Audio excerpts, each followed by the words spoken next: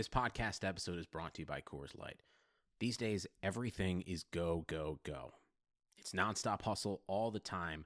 Work, friends, family expect you to be on 24/7. Well, sometimes you just need to reach for a Coors Light because it's made to chill.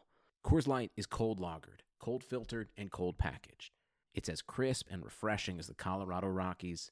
It is literally made to chill. Coors Light is the one I choose when I need to unwind. So when you want to hit reset, reach for the beer that's made to chill. Get Coors Light in the new look delivered straight to your door with Drizzly or Instacart. Celebrate responsibly. Coors Brewing Company, Golden, Colorado. Sacramento. 3-on-1. Bagley the step. Bagley with the dunk. And you can put it in the book and send it to the left. There it is. Buddy Hield alone at the top of the Kings record book. Oh, I like to see Fox Force 5 in the open court. Fox into the lane. Oh, if you don't like that, you don't like Kings basketball. Oh. Welcome back to another episode of the Kings Pulse podcast. I am your regular host, Brendan Nunez, and I have my regular co-host, Rich Ivanowski, with me today. And I wanted to start off by saying congrats on getting into Sac State, Rich. I saw you put out that tweet, a little bit of your story that was inspiring and just a great read. But congratulations on getting into Sac State, man. Hey, thank you, dude. I really appreciate that. Yeah, no problem. And I know we're trying to do the same thing. You're a step ahead of me here. And let's dive into these point guards for the Sacramento Kings. I think we got a couple backup options that we're looking at. We know that this is a big need for the Kings this offseason. Yeah, I think free agency is going to be a really fun topic for Kings fans right now. Obviously, we've got the finals to entertain us, but aside from that, you know, we got about 5-6 months of not much action except for free agency, especially without first round pick. So yeah, we wanted to start today with point guards. What are you seeing as the need here? Well, the three main aspects, I guess, of a guy would be his vision, sort of playmaking, handles kind of falls under that. Defense and shooting. I feel like those are the three things that I really value, but it's more so about the order of them.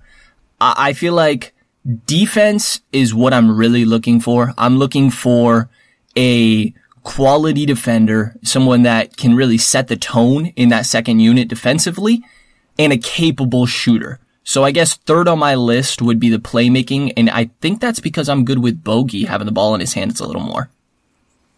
Agreed. This is a good question getting into Bogey. So he has played that creation role for the Kings. I think that we both agreed he's better as a 2. Totally fine for him to have the ball in his hands, but I see him more successful as a spot-up guy than a pull-up guy. He can create a little bit, but when it comes to having a backup point guard here, it's not that I'm looking for him to be able to create his own shot that much. I want him to create shots for others. I want him to defend well. That's a big thing for me. So yeah, and then again, like you said, you want him to be able to knock down open shots, but that's not the end of the world if he's not a great scorer. Okay. So it sounds like you got defense at the front there. I think so. Yeah, I would say, because I think Bogey struggles with that. Guarding opposing point guards, he's not the best point of attack defender. Defense and leadership and just being able to get into the offense, run the offense, take the ball out of Bogey's hands. Yeah.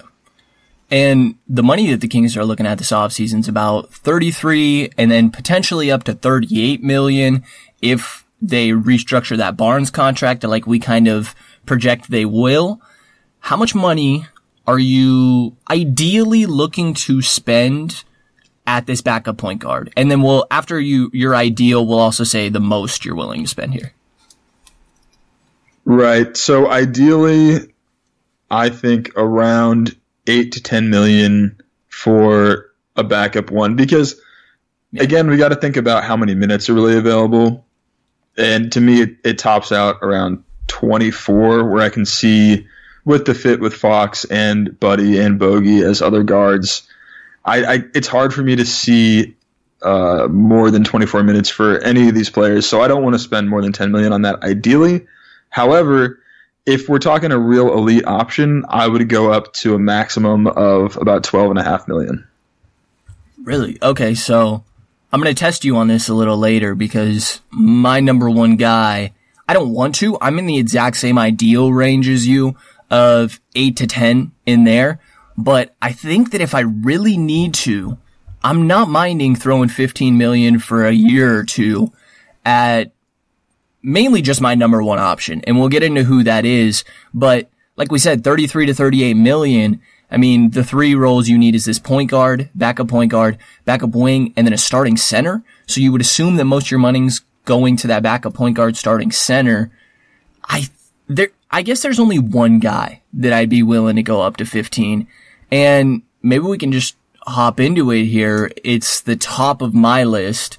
And the first tier of point guards that are available, I feel like are very clearly too expensive for the Kings. We're looking for a backup point guard. You know, the starting guys available are Kyrie, Kemba, D'Lo. And that's just not realistic. But the very first guy on my list of tiers of reasonable guys for the Sacramento Kings is Patrick Beverley. And I feel like it's the same for you. That's my number one option this offseason in general. So Patrick Beverley is a great starting place. I think that he is a favorite amongst Kings Nation, to be sure. We talked about defense being one of the main needs for the backup one position. He definitely has that in spades. He's also a very underrated shooter. Yes. You know, I wouldn't have guessed that he was around 40% from three the past 4 years, but that's what he's doing. And on a decent volume, he's shooting more threes than Fox, making more threes than Fox. So if you bring him off the bench, you've got an upgrade on defense. Perhaps that goes away as De'Aaron gets better and better on defense, but you've got an upgrade in shooting, and perhaps that goes away too. But, you know, you don't have the speed, the athleticism, the leadership, the shot creation. It's you know, Beverley really does a little bit of all of it. I wonder, so for you, does Beverley stand out here in its own tier? Because I had tweeted out a list of free agent point guards and how I felt that they would end up getting paid and the fit that they would provide for Sacramento. And like you said, Kyrie Irving, Kemba Walker, D'Angelo Russell were at the top of that list, and there's no real point in discussing them because it's not going to happen. I don't think there's interest from either side there. But this next group of guys, does Beverley stand out to you above Ricky Rubio, Derrick Rose, Corey Joseph, and Darren Collison? In regards to the Kings or just class of player? Let's start with class of player. It's a lot closer. I think that you can put Beverley on that same level as Rubio, class of player. I mean, Rubio on that same level as Beverley, if you're talking just how they are as players and not fit for the Kings. But that's probably the only one. And then if we're talking just Kings, then I think Beverley's completely on his own for me. Right. So getting King specific, I don't think that you can take a look at Derrick Rose or Darren Collison because, well, you know, quite frankly, the Kings PR has, you know, their public relations team has a lot to deal with right now, and Collison had some stuff happen in Sacramento, and Rose has had some stuff as well. I don't think that I would not like to see either of them brought back. I can understand why the Kings wouldn't be interested. So striking them from the list for now, Rubio and Joseph feel to me like pretty comparable options.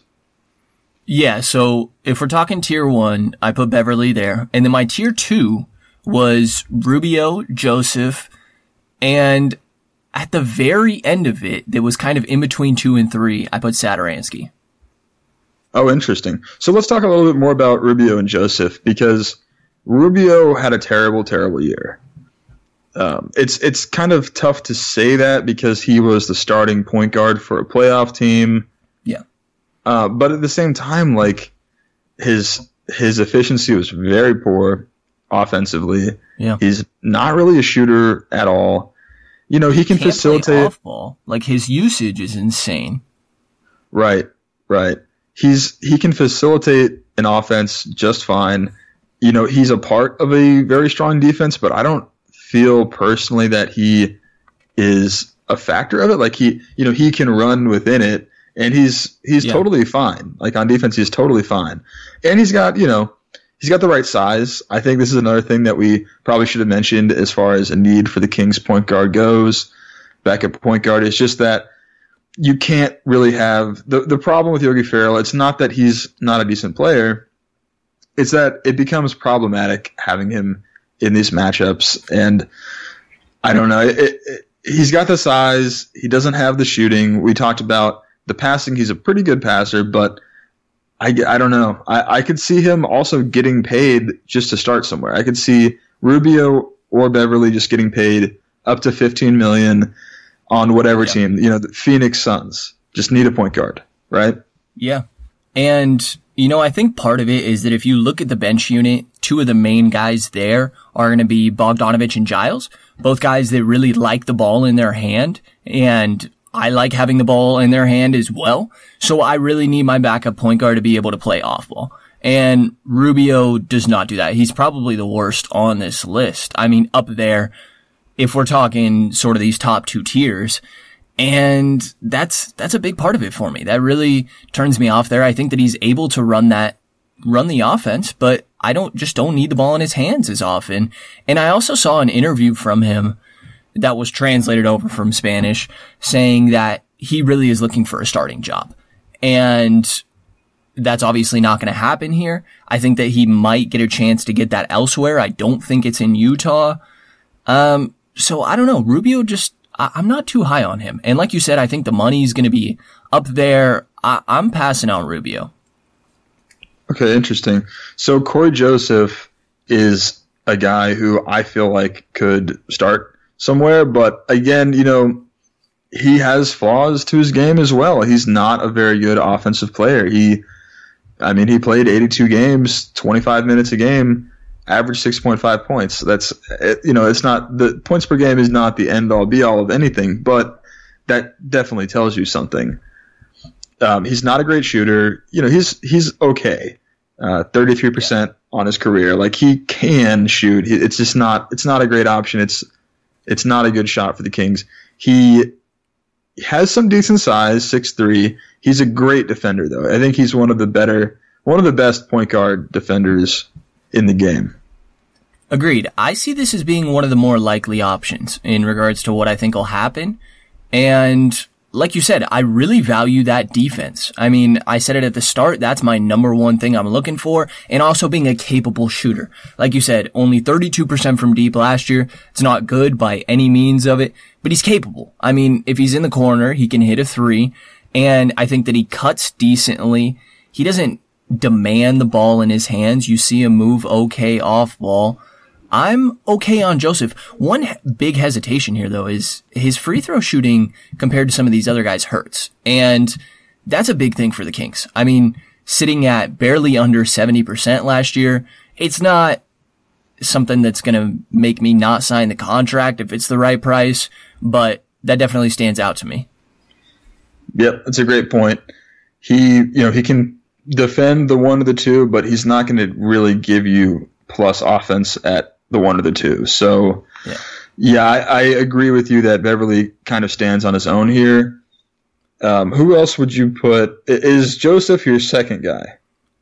He is. And I kind of want to touch on Beverly a little bit more if you're all right with that. Yeah, please. A couple Jovan Buha quotes that I found that really stood out, who's the athletic cover for the Clippers. He said that he was the best rebounder for the Clippers in 2018-19. Not even pound for pound, just straight up the best rebounder. And he goes after boards a crazy amount. I think that's a nice plus. He also said that he was the Clippers in 2018-19. I think we all felt that watching that Golden State series. And that is tremendous value for me. The intensity, and he's going to make these other guys, he's going to hold them accountable, and plays amazing off ball most of the time. I saw them running 3 guard lineups with like Ty Wallace, Shai Gilgeous-Alexander, and Patrick Beverly. And he, after December 15th, shot 44% from deep. He's a great 3-point shooter. I mean, I'm just all about this guy. Like, when he's running an offense, a pick and roll, anytime anyone goes under, he's pulling the three, hitting it at a good rate. One interesting note was that he's not the same on-ball defender that he used to be.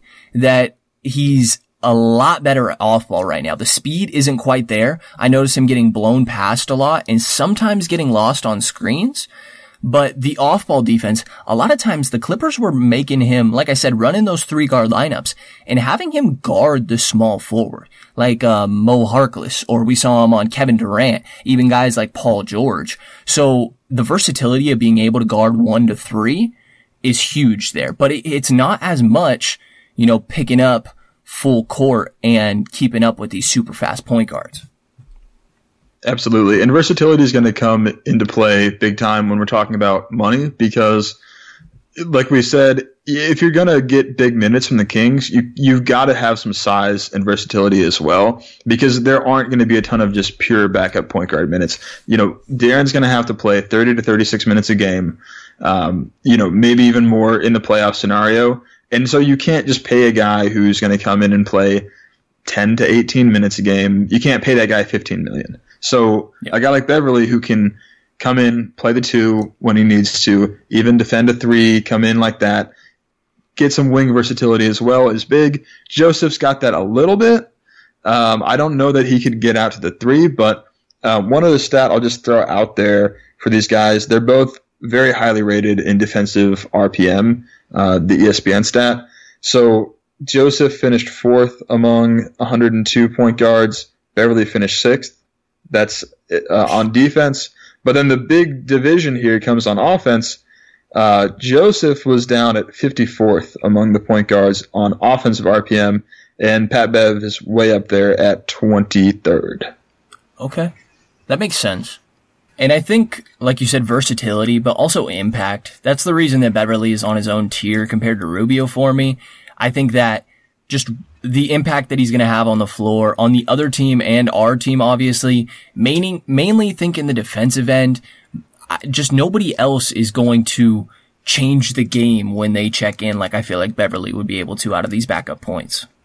Agree. And just love him as a player, love his presence, love the leadership. Yeah. One last thing I'll mention about these guys before we move on.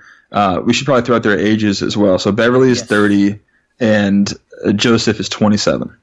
Are you currently paying off student debt? Interested in improving your financial literacy or looking for new ways to earn income in today's ever-changing digital landscape? Well, on the Talk Money with Mesh Lakhani podcast, Mesh will follow paper trails, chat with experts, and break down complex ideas to bring clarity to the mystical financial phenomena. Each episode will be filled with compelling stories covering a broad range of subjects, from buying Bitcoin, dealing with student debt, and everything in between. Listen to Talk Money with Mesh Lakhani on Spotify or wherever you listen to your favorite podcasts and learn how to spend, invest, and earn for today's economy. Did you agree that Beverley was tier 1 if we're talking Sacramento? If we're talking Sacramento, I think he's tier 1, and I think he's alone in tier 1. Okay. And then who's your tier 2? You said Rubio, Joseph. In this, you've convinced me to throw Rubio out. I think you're right that I think he's just going to be a bottom 5 starting point guard somewhere, and there's not enough minutes. The fit isn't as ideal. I'd rather get someone cheaper and someone who has less desire to play 30 minutes a night. So my tier 2 would probably start with Corey Joseph. And yeah, I mean, you mentioned Tomas Satoransky. I think that he is probably pretty high in this too. I'm going to so George Hill, I think, is a good option for a lot. He played very well in the playoffs. I think he's a great option for a lot of teams. I don't think he's the right option for the Kings for obvious reasons. He was here recently, didn't work out well. If not for that, he'd be great. Yeah. If not for us already knowing it went terribly. Yeah. I mean, there are times where a guy can come back to a team and it works out, but I don't feel like rolling those dice here. So Hill's not going to be on this list for me. So I think I'd put Satoransky and maybe Terry Rozier in this tier with Corey Joseph. Interesting. I like the Rozier idea. I guess I just didn't consider him because I think that I know you put him at $7.5 million. I think that he's up in that 12.5 kind of range. I think that some team is going to give him a lot of money, even though he had that down year last year. And I just think he's going to end up starting somewhere. Someone's going to throw him more money than we'd be willing to. I think that's what we all thought in the middle of the year. I think he's ruined it. I think that he had a bad year. I think that he had a bad run in the playoffs, and I think that he's had a bad post-playoffs look going on definitely TV and talking all this about leaving the Celtics. And I don't know, dude. I mean, and really, let's think about this. This is a good thought exercise here. What teams actually need a starting point guard? Like, actually, other than the Phoenix Suns, which we've established. Yeah. Who actually needs a starting point guard? Well, and the issue with Rozier is he can't run an offense. He can hit shots and play defense, but he can't pass the ball at all. The other team I've always thought of... And he can't even really hit shots. I'll point that out as well. Yeah, it's a little streaky there at times. The team I've always thought of has been the Orlando Magic. I think that he could be a decent fit there, but the playmaking definitely is an issue like we talked about. I don't know. I mean, the guy was going out and saying, I'm going to be a star point guard in this league, or that I already am a star point guard in this league, was pissed to be playing behind Kyrie Irving. So how's he going to feel playing behind De'Aaron Fox? It's a very good point. I think that the Magic is a great team to bring up, but as far as hitting shots, this dude made less than 39% of all of his shots last year from the field. Crazy. That's very, very low. And it's not that he's a great 3-point shooter. I mean, no. But he's a rhythm guy. Like, I bet you it's very different when he's playing 25 minutes plus compared to 15 a night. Like, he's not a guy that can just come off the bench and then instantly be in his rhythm. He needs more minutes in a rotation. I don't believe in that. I don't believe in that at all. I don't think there are guys that shoot, 35% off the bench and then come to a starting spot and shoot 40%. I don't think that that's how that works, honestly. I understand that, but I've just kind of seen it with Terry. Like, it's crazy. It has to be a mental thing, obviously, but it's just like starter Terry was just a completely different level. I get it on a small sample size of 12 games, 5 games, 20 games, 15 games, but as far as a team looking at him, paying him like a 4-year contract to start, I don't believe that that's okay. Well, no one's going to invest in him. Like, yeah, he's a 38% from the field shooter, but if we start him, he'll be a 44% from the field shooter the rest of his career. Like, I don't think that's fair. Percentage wise, yeah, I get that. But tell me a little bit more about him. I'm good with dismissing him if you want, because you've made some points. I think that Ainge isn't going to let him go. I think that he sees him as a piece, and that the greedy ways of the Celtics, he will just match whatever, and he'll find a way to turn that into like a 2nd round pick if he has to. Because you think Kyrie's gone, right? I mean, I do. I think I think that's the odds, but I think that they'll match. I don't know that he'll even necessarily start, but he's a pretty good defender, and that's kind of why I had him on this list. I tweaked it before I put out the tweet with the spreadsheet of all the point guards. I put him at $8 million. That feels about right to me. I could see it going to 10. I do not believe a team is out there like, we're giving this guy $15 million a year. No, yeah, 15 might be a bit high. I would say in between that, maybe 8 to 12, kind of in there. Like you said, his defense is nice. He's going to pick up full court. He's got good intensity there. He's not the smartest defender. He's not the smartest offensive player either. His basketball IQ is just not great, but I do think that he's a decent shooter. If you run a pick and roll, and even though I know the numbers were not great on him last year, but if you run him as the ball handler in a pick and roll, the only thing you're going to get out of it is him either pulling up a mid-range off the dribble or kicking back out to maybe someone that pick and popped or something like that. Like, I've never seen him hit a pocket pass in my life, and that just bothers me so much. To me, that's like, okay, you can't be a starting point guard in this league without being able to hit a rolling man on a pick and roll or a cross-court pass.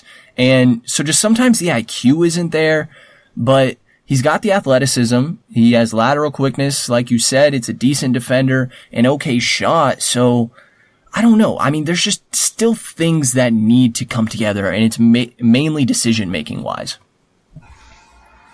Gotcha. So he is 25, and that's another thing that's to be, that's an attractive feature to his. You want to get a guy that can grow with the Kings. He's on the right timeline, but you're right. I'm going to get him off my list because, like you said, the attitude stuff scares me a little bit. The fact that he is a restricted free agent, that complicates things. Yeah. I'll go ahead and scratch him off my list, but let's go to another restricted free agent, which is Satoransky. Let's talk about this guy because I know we're both pretty excited about him. Yeah, he's a lot taller than I realized. What is he, 6'6", I believe? Yeah, I think that he came into the league, or at least the Wizards brought him in thinking he was going to be a small forward, honestly, or a large two guard. Yeah, and because of that, his defense is okay. It's not because of anything but that, though. He's not the smartest defender. I don't think he moves laterally great, but he has that length. He can guard opposing ones and even switch up to, 3-4, and you're okay.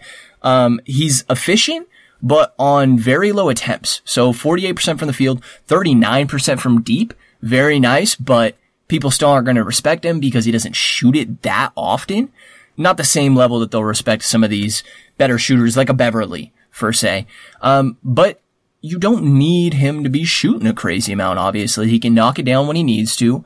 I think that he's a decent passer, and I like the size. I mean, I'm really for Satoransky. I do think that there's a very good chance that the Wizards hold on to him, though, because they have, 5 players locked into their roster next year, and having the bird rights of Satoransky is big. You're right about that they should absolutely hang on to him, but I mean, can they? I mean, money-wise, that team is in so much trouble. I think that a big offer could pry him away. Agreed. So what is a big offer? $10 million a year, I think, really puts them in hot water because they're already up over the cap just with those 5 guys or 6 guys, I guess. Exactly, and they have a Beal extension this summer. Right. Oh, I guess they have a team option on Jabari, so they'll let him go. Yeah. They'll be rocking. They'll have $20 million in cap space with only 5 players. They'll have draft picks that will take up some of that space. Right. So and that's what Ariza not under contract, Satoransky not under contract. Yeah. They're probably letting Portis go. Mm-hmm. It's Satoransky, Portis, and Thomas Bryant are the restricted free agents. There you go. So maybe that's their approach is like, we're just going to keep everybody, try to add one player. But I feel like they have to rebuild. They could even be looking to make trades for Bradley Beal. So agreed. And the problem with them, so they have a new GM and I don't know how that's going to. They don't even have one yet. That's a good point. They will have a new GM. They have fired their last GM. Their last GM was so haphazard with the way that we've talked about it before, but there was a point in time where I'm like, they could easily let Satoransky walk because they just don't understand how to evaluate and retain talent. Yeah. So if they're going to trade away a guy like Kelly Oubre for nothing, if they're going to trade away a guy like Otto Porter for nothing, then why couldn't we pry away Satoransky? Yeah, I get that. And I totally agree that if you put him in that rough situation that they're not going to throw $10 million at Satoransky. From the Kings' point of view, are you good to offer 2 years, $20 million? Oh yeah, I'm happy to do it. So 27 years old, I'm happy to go for a third year here as well. I think so. I've seen enough from him, that I feel fairly confident that he'll be a plus player. I feel, there's a lot of similarities between him and Bogey, kind of a larger point guard type. Satoransky doesn't shoot with nearly the same volume, but I think he could be a better defender. Just giving the versatility of having Bogey out there who's 6'4", 6'5", Satoransky out there who's 6'6", 6'7". Now you've got some versatile guards. Now you've got some versatile second units that really you can create some interesting matchups and absolutely find something that works. Totally agreed. I'm a big fan of Satoransky here. Another guy that's a restricted free agent that's interesting to me is Minnesota Tyus Jones. And I think this year he broke the NBA record for assist to turnover ratio. And his brother does a great job of that in college. I mean, that's kind of what he's known for. He doesn't turn it over very often, and he's a good assist guy. He hustles on the defensive end and is nice in that aspect, but he is 6'2". I mean, maybe a little undersized there. Doesn't shoot great, 41% from the field, 31% from deep. He's okay from the free throw line. What are your thoughts on Tyus Jones? I'm not as high on him as I am on Satoransky. You mentioned the size. To me, that's a real thing because if you're bringing in Tyus Jones, he is a pure point guard. And so he will be limited to whatever minutes Fox is off the floor. And you could try to get creative and try to get fancy with it and play Fox off ball a little bit, but that's not a route I'm really interested in. So I think Tyus would be a lot more limited in his role with the Kings. And I don't even see a ton of interest from Tyus if that's the only thing. He's already getting that role in Minnesota. Yeah. I'm not sure he would be super excited to come to the Kings to basically do the same thing, continue to be kind of buried there. But I love his defense. He's a tremendous defender, tremendous ball thief, and without really risking positional defense, without risking giving up big plays, giving up lanes, giving up passing lanes. He's able to really pester and make the timing decisions to swipe at the ball. You're right. He's a great conservative offensive player. He's not a power offensive player. He's not going to score a ton, but as far as limiting mistakes, he's tremendous at that. Yeah. And also part of no turnovers. I mean, Terry Rozier's another guy that hardly makes turnovers, but that's because he doesn't attempt any sort of difficult passes. I don't think that it's the same for Jones, but that's part of it a bit. I mean, people that have these high usages that are great passers, you're going to turn it over sometimes. So I think Tyus just a little bit of a safe passer also in a way, which isn't a knock. I mean, you like that from your backup point guard, but I agree with what you're saying. It's likely that he's going to end up staying in Minnesota after this year. Right. So I have interest, but I'm not sure. By the end of this episode, we want to have 5 guys, get top 5 options for point guard in free agency for the Kings. I'm not sure I'm ready to put him on this list. Okay. And your second tier, we're on to the third tier here, right? You had Rubio or just Joseph Satoransky tier 2? I think I'm going just Joseph Satoransky because you talked me out of Rozier. So yeah, I'll do Joseph Satoransky tier 2, and then this will probably I'll keep Tyus in here tier 3, and then I also want to talk about and you can pick and choose from here if you want to talk about whoever, but Delon Wright, Elfrid Payton, and then I would have Rajon Rondo here in talent, but I also do not like him as a player, do not like him as a King, so just going to put Delon Wright and Elfrid Payton in this tier. Yeah. So I'll start with Elfrid Payton. I think that it's a big deal that he stayed healthy this whole year, and I think that he's a borderline triple-double guy. I think he's a good job at getting rebounds. His percentages are not great. I don't think he's a very big off-ball guy, which has been a big point that we've been looking for here. And yeah, I mean, the passing's okay. He's got good size to him and defensive potential. Key on potential because I haven't seen it enough as I'd like recently. So Payton's interesting to me, partially because he's only 25, but that injury concern really gets me. It's gonna have to be on a lower contract, and I was gonna say I could see a team spending a little bit more than need point guards, but we kind of touched on there's not many teams that are really desperate for this point guard. And I don't see the market for Payton being too high. I don't know. He's intriguing. And if we strike out on all of the tier 1, tier 2, I still don't even know if he's top of tier 3 for me. Yeah, you seem to lose momentum and interest in him as you're talking about him. Yeah. And that's understandable. We see the highlights and we see the box scores where he put up triple doubles for like a whole month almost. It was crazy. There was a few weeks that were just like, oh, I actually had him on a fantasy team of mine. I'm like, oh, I'm so glad I picked him up because he's averaging like 15, 12, and 10. Yeah. It was insane. But yeah, then you look a little bit deeper and it starts to fall away a little bit. The injuries are a huge problem. He he couldn't, he had multiple this year that he couldn't stay on the floor. And then you also begin to realize that he's getting a lot of these numbers on teams that are very poor. Yes. He's only played on teams that are very poor. Orlando, Phoenix, and this year's Pelicans team, I mean, they were just doing whatever. They were just out there putting up 130 points and not playing defense, and that's what's going to inflate these types of numbers. I think that he is a pretty good passer. The turnovers are a problem. He's maybe a little bit too risky with a lot of his passes. Kind of the opposite of what you were saying with Tyus Jones and Terry Rozier. I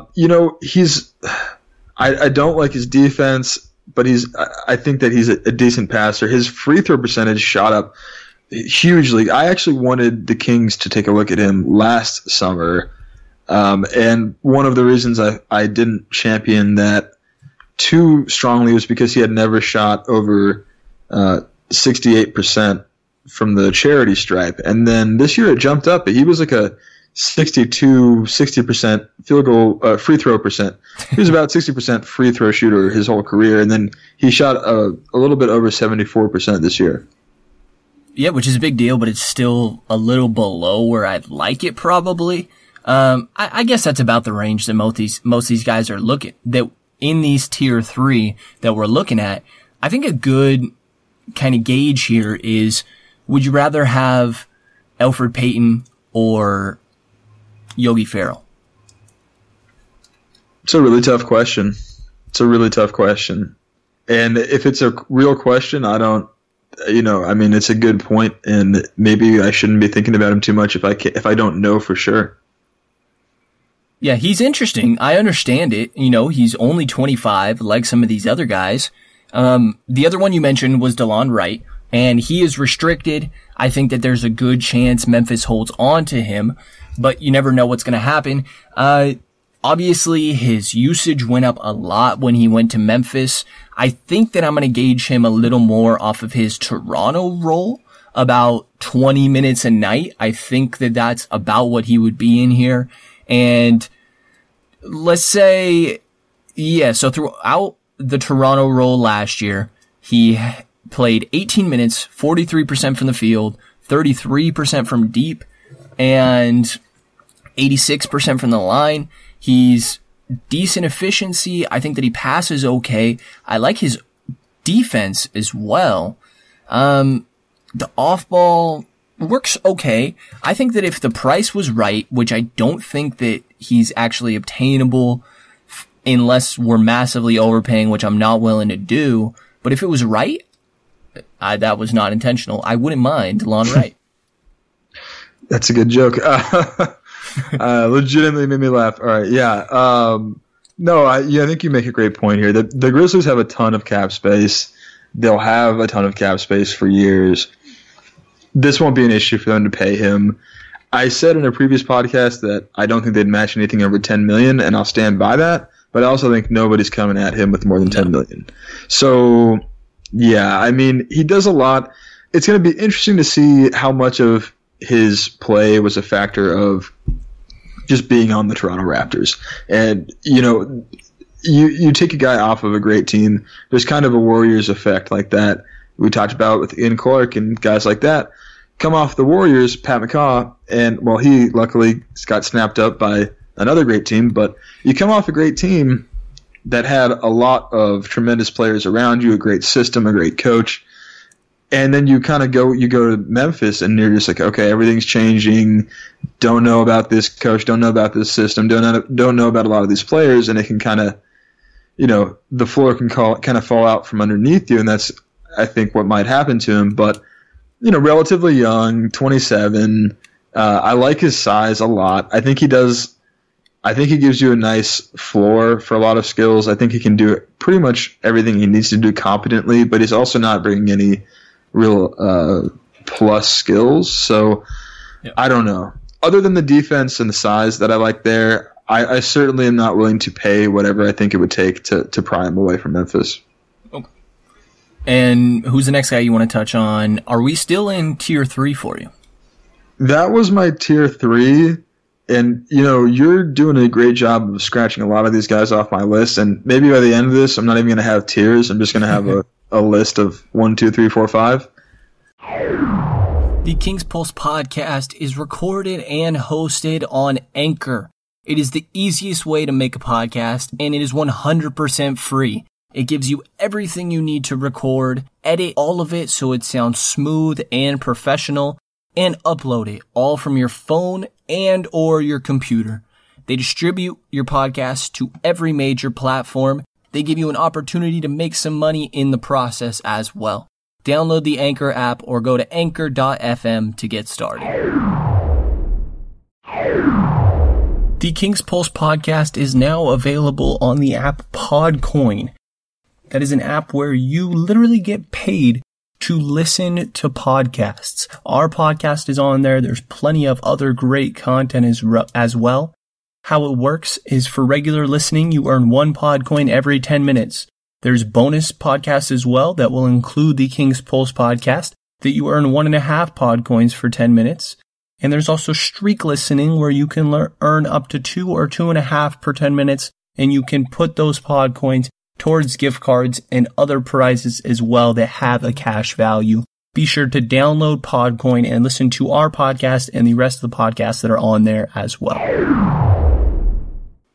I finally have one last tier. And so there's a ton of guys that are going to be out there that I don't feel are upgrades. I have a whole nother list of those guys. It's about 25 players long that I feel are going to sign for the minimum or around there. Could even be back to the G League for a lot of these guys. But I've got 8 players here that are in my last tier. And one of them is Isaiah Thomas, and I don't think that I want him back.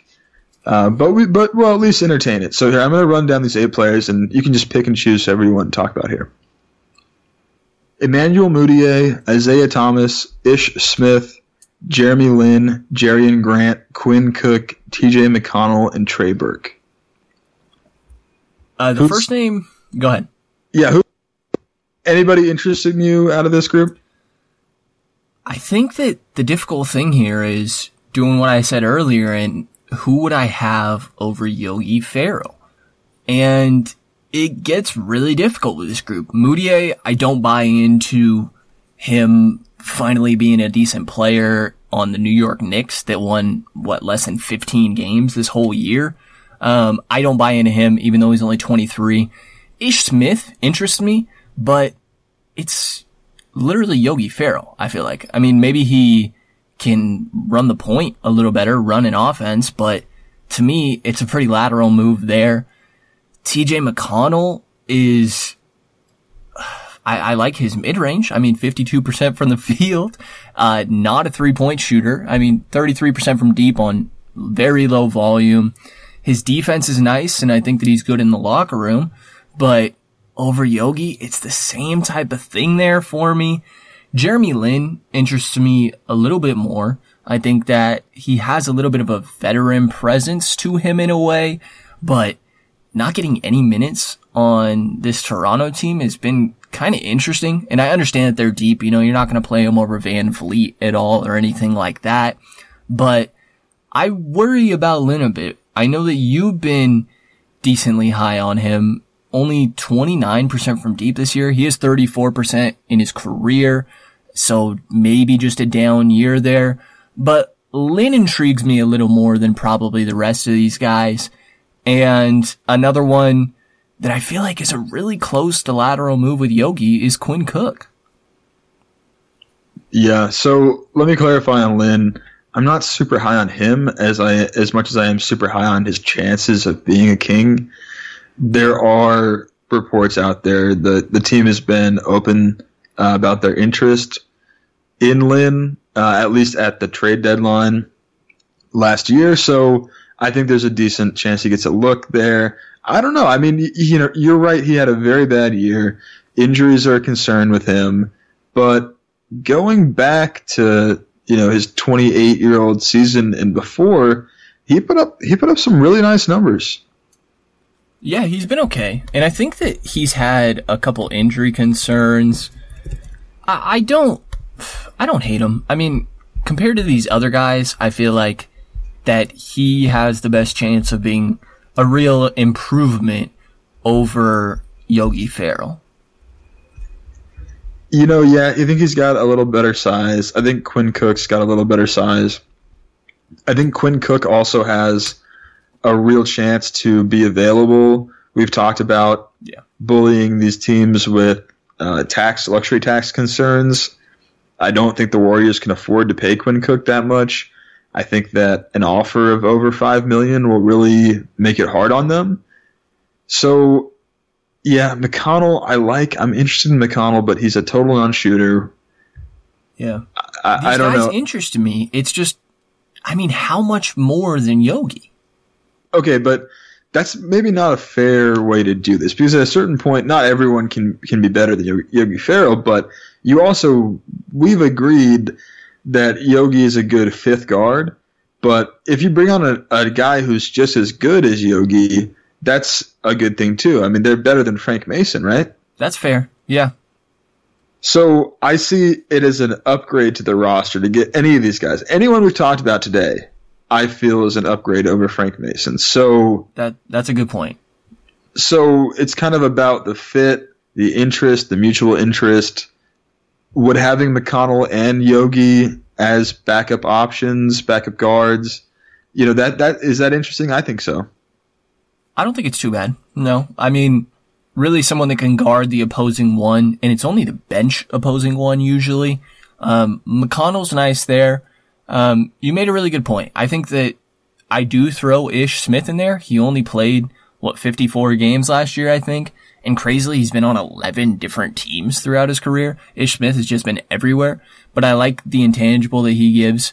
And then Cook's a really good shooter. He's the best shooter on this list also. 40% from deep. And has shown that pretty consistently, even in this playoff run with the Warriors.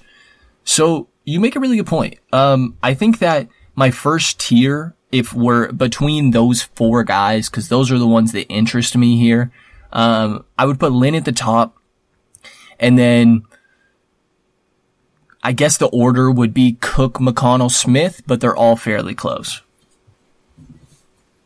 Yeah, I don't hate that. I wonder, we've talked about this concept before, but Mudiay is younger than everyone we talked about today except for D'Angelo Russell. He's the same age as D'Angelo Russell. They're both 23. Almost everyone on this list. Oh, and I'm sorry, Tyus Jones as well. But for the most part, we're looking at guys that are 25, 26, 27, and then some more veterans in the 30, 31 range. Yeah, he is 5. No interest at all in Moody. I know he's one of the least efficient players in the game, but no interest at all in Moody.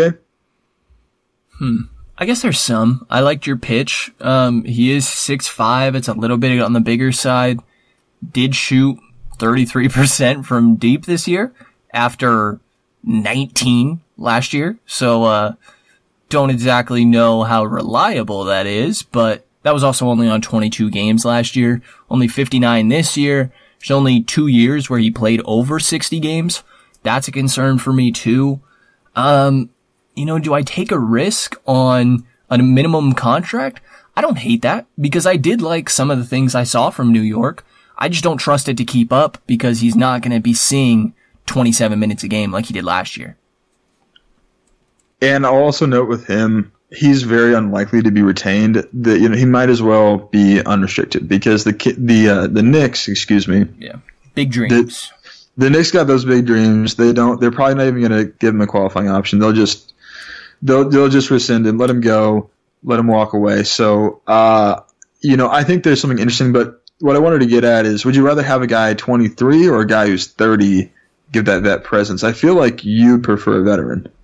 I would. And especially if it's a guy that I know what I'm getting, which these don't quite feel that way. Maybe Jeremy Lin falls under that, even though he has some question marks. I'd rather have a veteran presence and know what I'm getting than a young guy that maybe can be something. I feel like we have enough young guys on this team. All right, let me describe someone to you, and maybe you can tell me, you can figure out who I'm talking about here. He played over 1,000 minutes this year.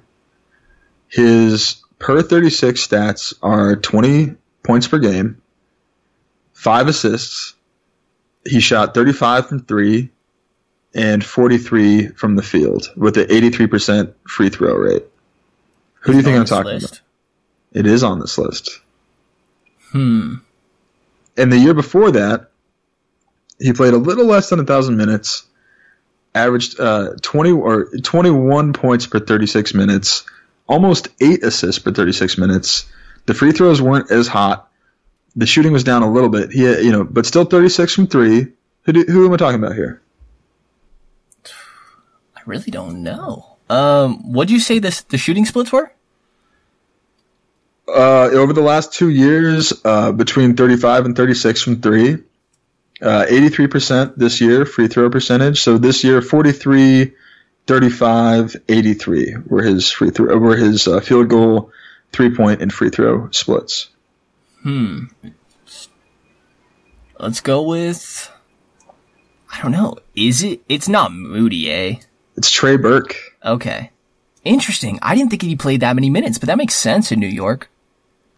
Yeah, I mean, Moutier, they kind of like traded off being injured and being unavailable. And then eventually, Burke went to Dallas in that trade. I forgot about that. The Porzingis trade. But so yeah, he only played 58 games total, but almost 20 minutes a game across those, over 11 points per game, about 3 assists. I mean, you once said to me that he's the best shooter in 2K, right? I don't think so. No, was that not you? I read maybe it was from someone else. Someone was saying that they did like some website did a whole breakdown of shooting mechanics in 2K and there's like numbers or whatever. There's like, all right, your stat for 3-point shooting is 99 because you're Steph Curry, whatever. But like the functionality of it, like at what point can you press the shoot button and let it go and it actually goes in? Trey Burke was the best shooter in 2K. And obviously it was a flawed video game situation. Like that's obviously you've got something wrong with your video game if that's the case. But I thought that I was picking all these guys based on who I want to play with the Kings in 2K. Yeah, exactly. That's a throwaway there, but he's a small dude, so that's an issue. Did you know that he was the 9th overall pick in 2013? I did know that because I had to compile a bunch of top 10 point guard stuff, and I was so shocked by it. But I mean, him and Johnny Flynn were the Timberwolves point guards of the future. He was the other one. Yeah. Oh man, I didn't even realize. My issue with Burke is that he's just all offense. I need someone that has some defensive potential, at least hustles on that end of the ball, and I just don't see that from Trey Burke. He's also 6'1".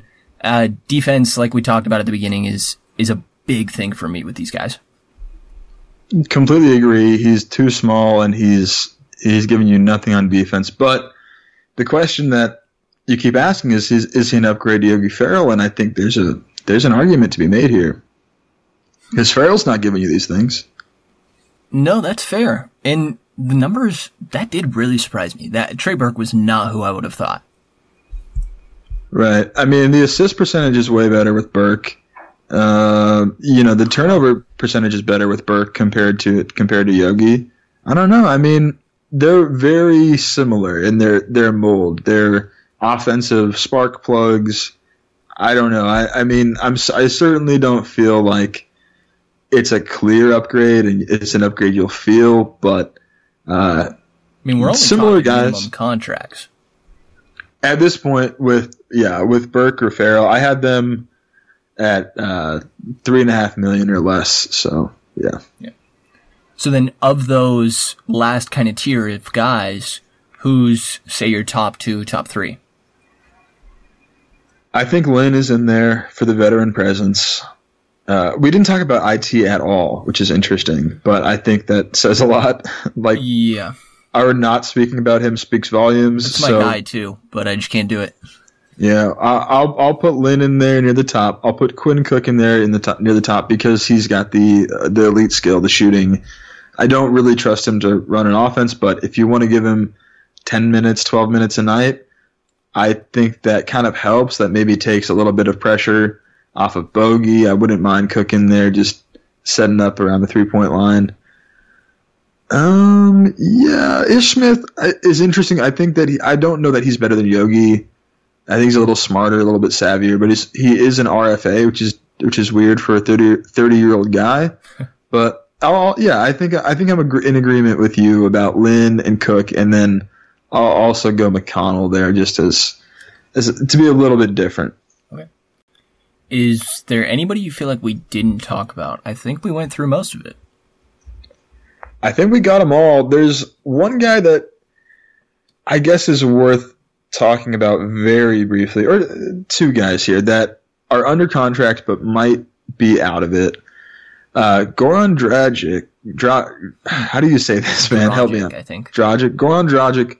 He has a player option for $18 million. He's very likely to accept it, in my opinion. However, I've heard rumors that he could decline it and try to get a multi-year deal with more guaranteed money. Like, if he feels like he could get a 3-year, $30 million deal, maybe he wants to do that. He's 33 years old. Interesting. And do you have any interest for him on the Kings? Because I don't know. I haven't heard that at all, and I hesitate to believe it because, like you said, it is, $18-19 million. So it's just a whole lot of money. He got overpaid ridiculously, and I think that he is a starting caliber point guard. I don't really see it for the Kings. I think that, if I can get Dragic for 3 years, $30 million, I think that's a great backup point guard, but is he happy in that role?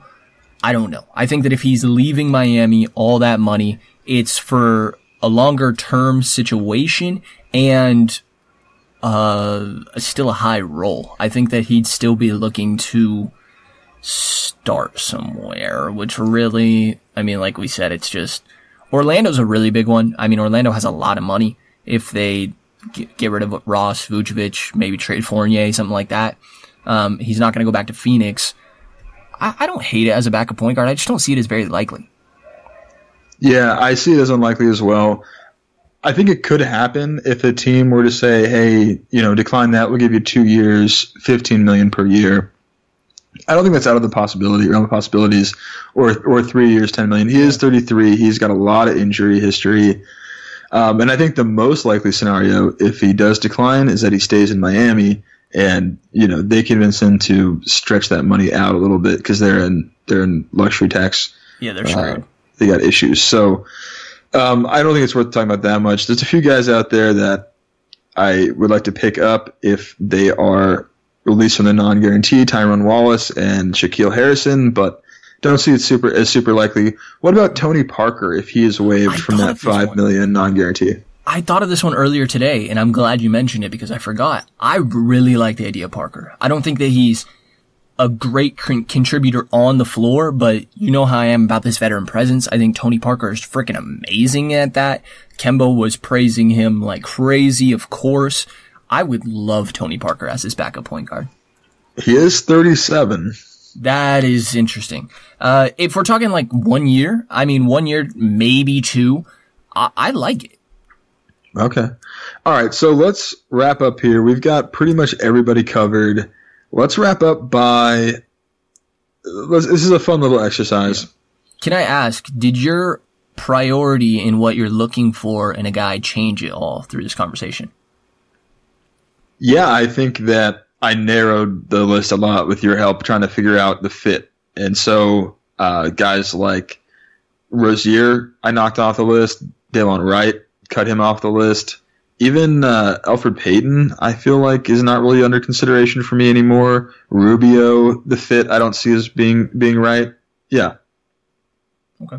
I think that I realized how much I value playing off ball. I think that I knew it a bit with being Bogey, having the ball in his hands a lot, but some of these guys it seems like there's not really a chance of them even being able to do that. Guys like Payton and Rubio, like you said. It's a great point because we've already got a guy who can't play anywhere but the one. To be an upgrade over Yogi, you've really got to be big enough to play a little bit of 2 and ideally even defend a little 3. So that's a really good point. Yeah, no, let's wrap up with an exercise here. We can kind of determine our top 5 options for point guard free agents by. I wanted to ask you, I'll put it to you, and I'll try to match you as well. if you can only make one offer as the Kings to a free agent this year, tell me who you're offering, the amount of years, and the dollar amount. You only get one shot here. Okay. And this isn't like, they're guaranteed to accept, or this is like get one pitch. You get one pitch, yeah. Let me go 3 years. It's a little steep. 3 years, $40 million for Patrick Beverley. Honestly, I love that. And it's crazy because he has never really made this money before or anything like it. He hasn't broke $30 million throughout his whole career. That's insane. His highest ever salary was $6.5 million. Yeah, that's insane. So I think that's a brilliant offer, and I think that there's a real chance that if he gets a $40 million guaranteed offer, that's the type of thing that he could come and be a King. Agreed. I'm all for it. Like we said, this is my number one guy.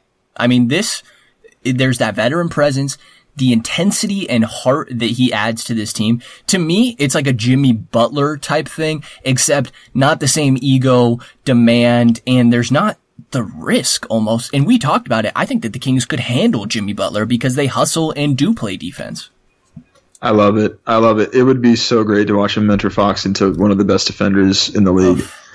I co-sign that. Yeah. Now, let's scratch him off the list. Interestingly, real quick, I saw a thing Jovan Buho was saying that he thinks that it's between 2 to 4 years for Beverley, and in between $8 and $10 million was his range. He said that if it's lower, like 2 years, $20 million, 10-year apiece, and that if it's a longer, then it'd be about 4 years, $8 million. You're looking in there, 4 years, $32, which is interesting to me.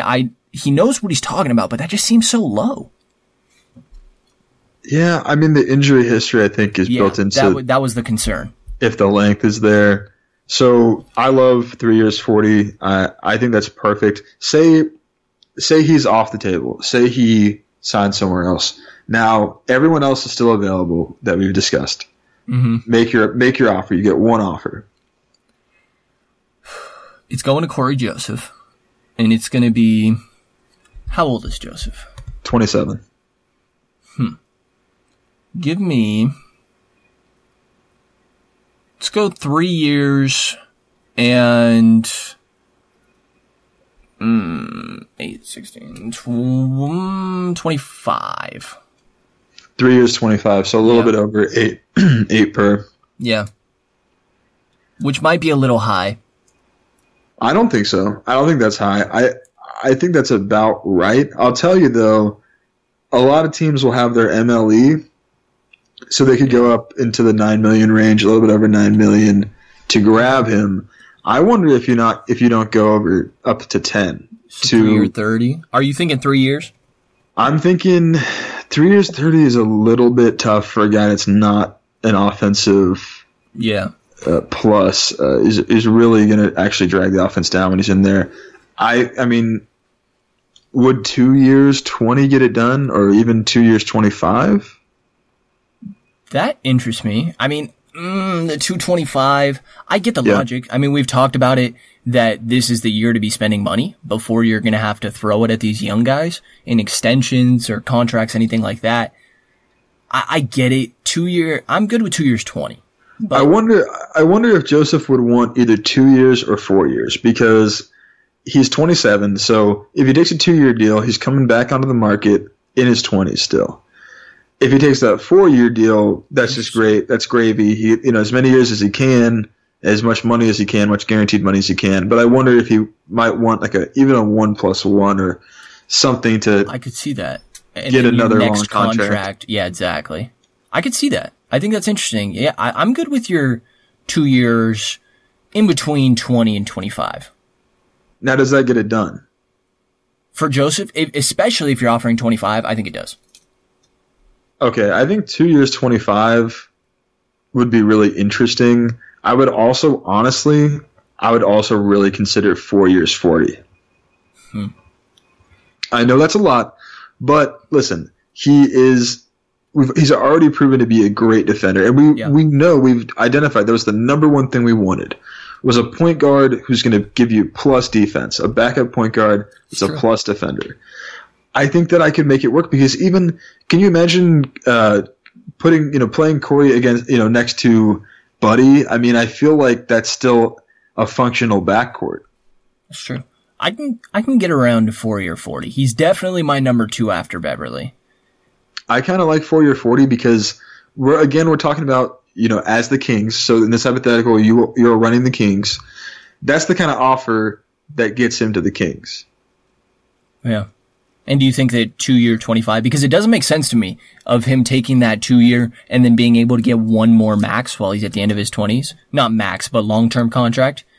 Do you think that 2-year 25 is enough? I think that it might not be, because I think that another team will be out there offering 1 year 10 or 1 year 15. And in that scenario, he could just take that and try to get that other 10 million guaranteed the following season. That makes sense. Okay, so if it was 2 years, 2-year 30, is it much? That's just too high at this point, I think. So I'll put out there 440 for Joseph. If that's too much for you, you can veto it, but that's what I like. I don't mind it. I'm good with keeping that. All right, so now we got Beverly off the board. We got Joseph off the board. You get one offer. Who is it? It is Thomas Satoransky. And I will go, let's go 3 years, and it's called $35 million. It's steep, but you're giving me this one offer. You said 3 years, 35? Yeah. Why not 440 again? Same age as Joseph. It's not bad. I guess same thing's fine. I mean, I think they're in the same tier for us, right? Yes. I hesitate because I almost, for some reason, wanted to put Satoransky a bit above because I feel like he's more versatile and well-rounded. But yeah, you got a real case there, especially with the size. So, 40 or 40 is okay. For some reason, I feel like Satoransky could pull more money than Joseph, though. All right, how about 4 years, 50? That'll get him. I mean, the Wizards aren't matching that. And remember, you gotta get him. He's an RFA too, so you gotta get him. Yeah. Yeah. 12.5 a year. I'm not too upset with it. I could live with that. I'll co-sign that. Okay.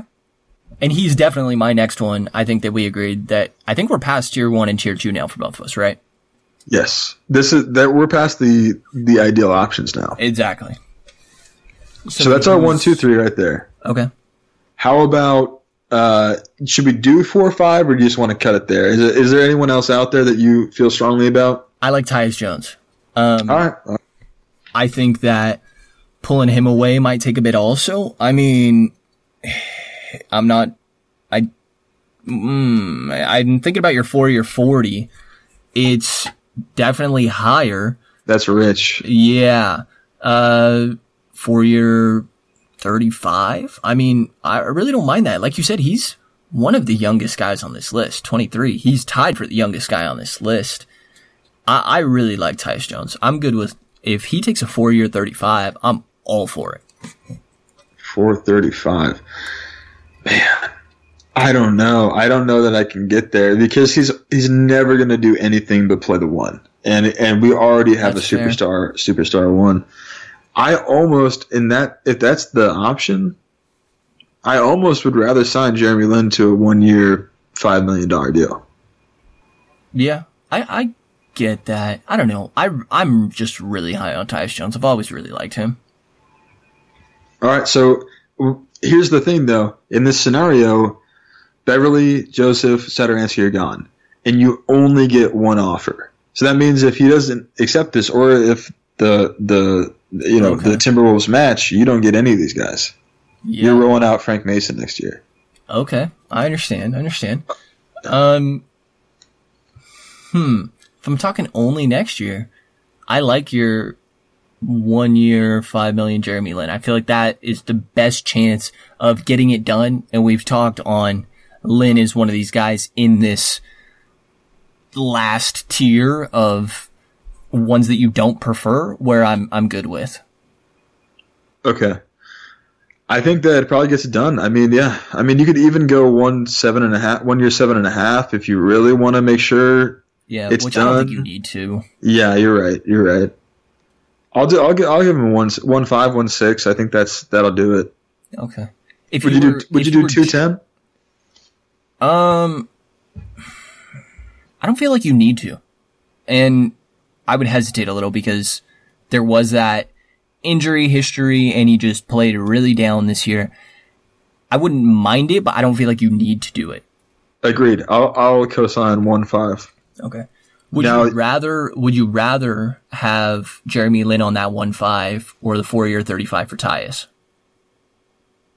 I would rather have Lin. Really? It is the offer. But if you're saying if Tyus accepted, see, I don't know if we can assume that. Yeah, it's weird. I'm just curious how you feel about Tyus. I know we touched on it a little, but I like him, but it's just he'll never, ever, ever play more than 15 minutes a game for the Kings. So I just don't see it as a real elite option. Yeah, I understand what you mean. That he's too small. I mean, he's just too small. Yeah, it doesn't change the dynamic enough for me. That's fair. But if you want to stick with Tyus at number 5 here, you can. No, if we're going for that, I only have one offer that pretty much the guy needs to accept it. Like you said, or I'm stuck with Frank. I'm going the 1 year 5 on Lin. All right, so that was number 4. Oh, God. If we want to hit number 5, you got some guys out there. You could make that big offer to Tyus Jones. You could make, Elfrid Payton's unrestricted. He's available. Yeah. He's 25. And then there's also guys like Ish Smith is also 30, give you a veteran presence. He is restricted, though. And then how about a guy like Cook or McConnell we talked about? Yep. Maybe get those guys for cheap. McConnell's unrestricted. Definitely wants out of Philly, I feel like, at this point. Cook, you offer him 2 years, $10 million. I don't think the Warriors are matching that. No. I'm probably going with that Tyus offer. And then the next guy, I actually think that it's Mudiay for the upside. Compared to Ish Smith would be in there because I do like that veteran like we talked about. But if I could get like a 2-year, $8 million, $9 million on Mudiay, I'm not too upset with that. As a fifth option in this, you know? I got you. I think we broke down after the top 3 because we got too much where we don't quite line up. But hey, if you're desperate and it's Frank Mason that you're having to play, then what are we going with? Right. But at least we got a solid top 3. We can agree. It's 1 Beverly, 2 Joseph, 3 Satoransky. Agreed. So I think that wraps up our point guard coverage, free agency point guard preview here. I think so. And just so everyone keeps an eye out, Rich will be putting out that spreadsheet for the point guards. I think we saw. Maybe we'll put out an updated one, and we'll be doing that for the rest of these free agents that we do based on position. And I'll be doing video breakdowns. So I believe that when this episode is out, it likely will be attached with a defensive breakdown, and we'll probably stick to these top 3 guys. So I'll put together the defense side by side of Beverly, Joseph, Satoransky, and then a bit of their playmaking in a separate video and their shooting as well in a video. So keep an eye out for that, and we'll probably get a little bit more information from watching those as well that we'll touch on a little bit maybe at the beginning of the next episode. Sounds good, man. I'm excited about it. That is going to do it for this episode of the King's Pulse podcast. Thank you to everybody for tuning in and listening. Hope you have a great rest of your day, and you will hear from us again in the middle of the week.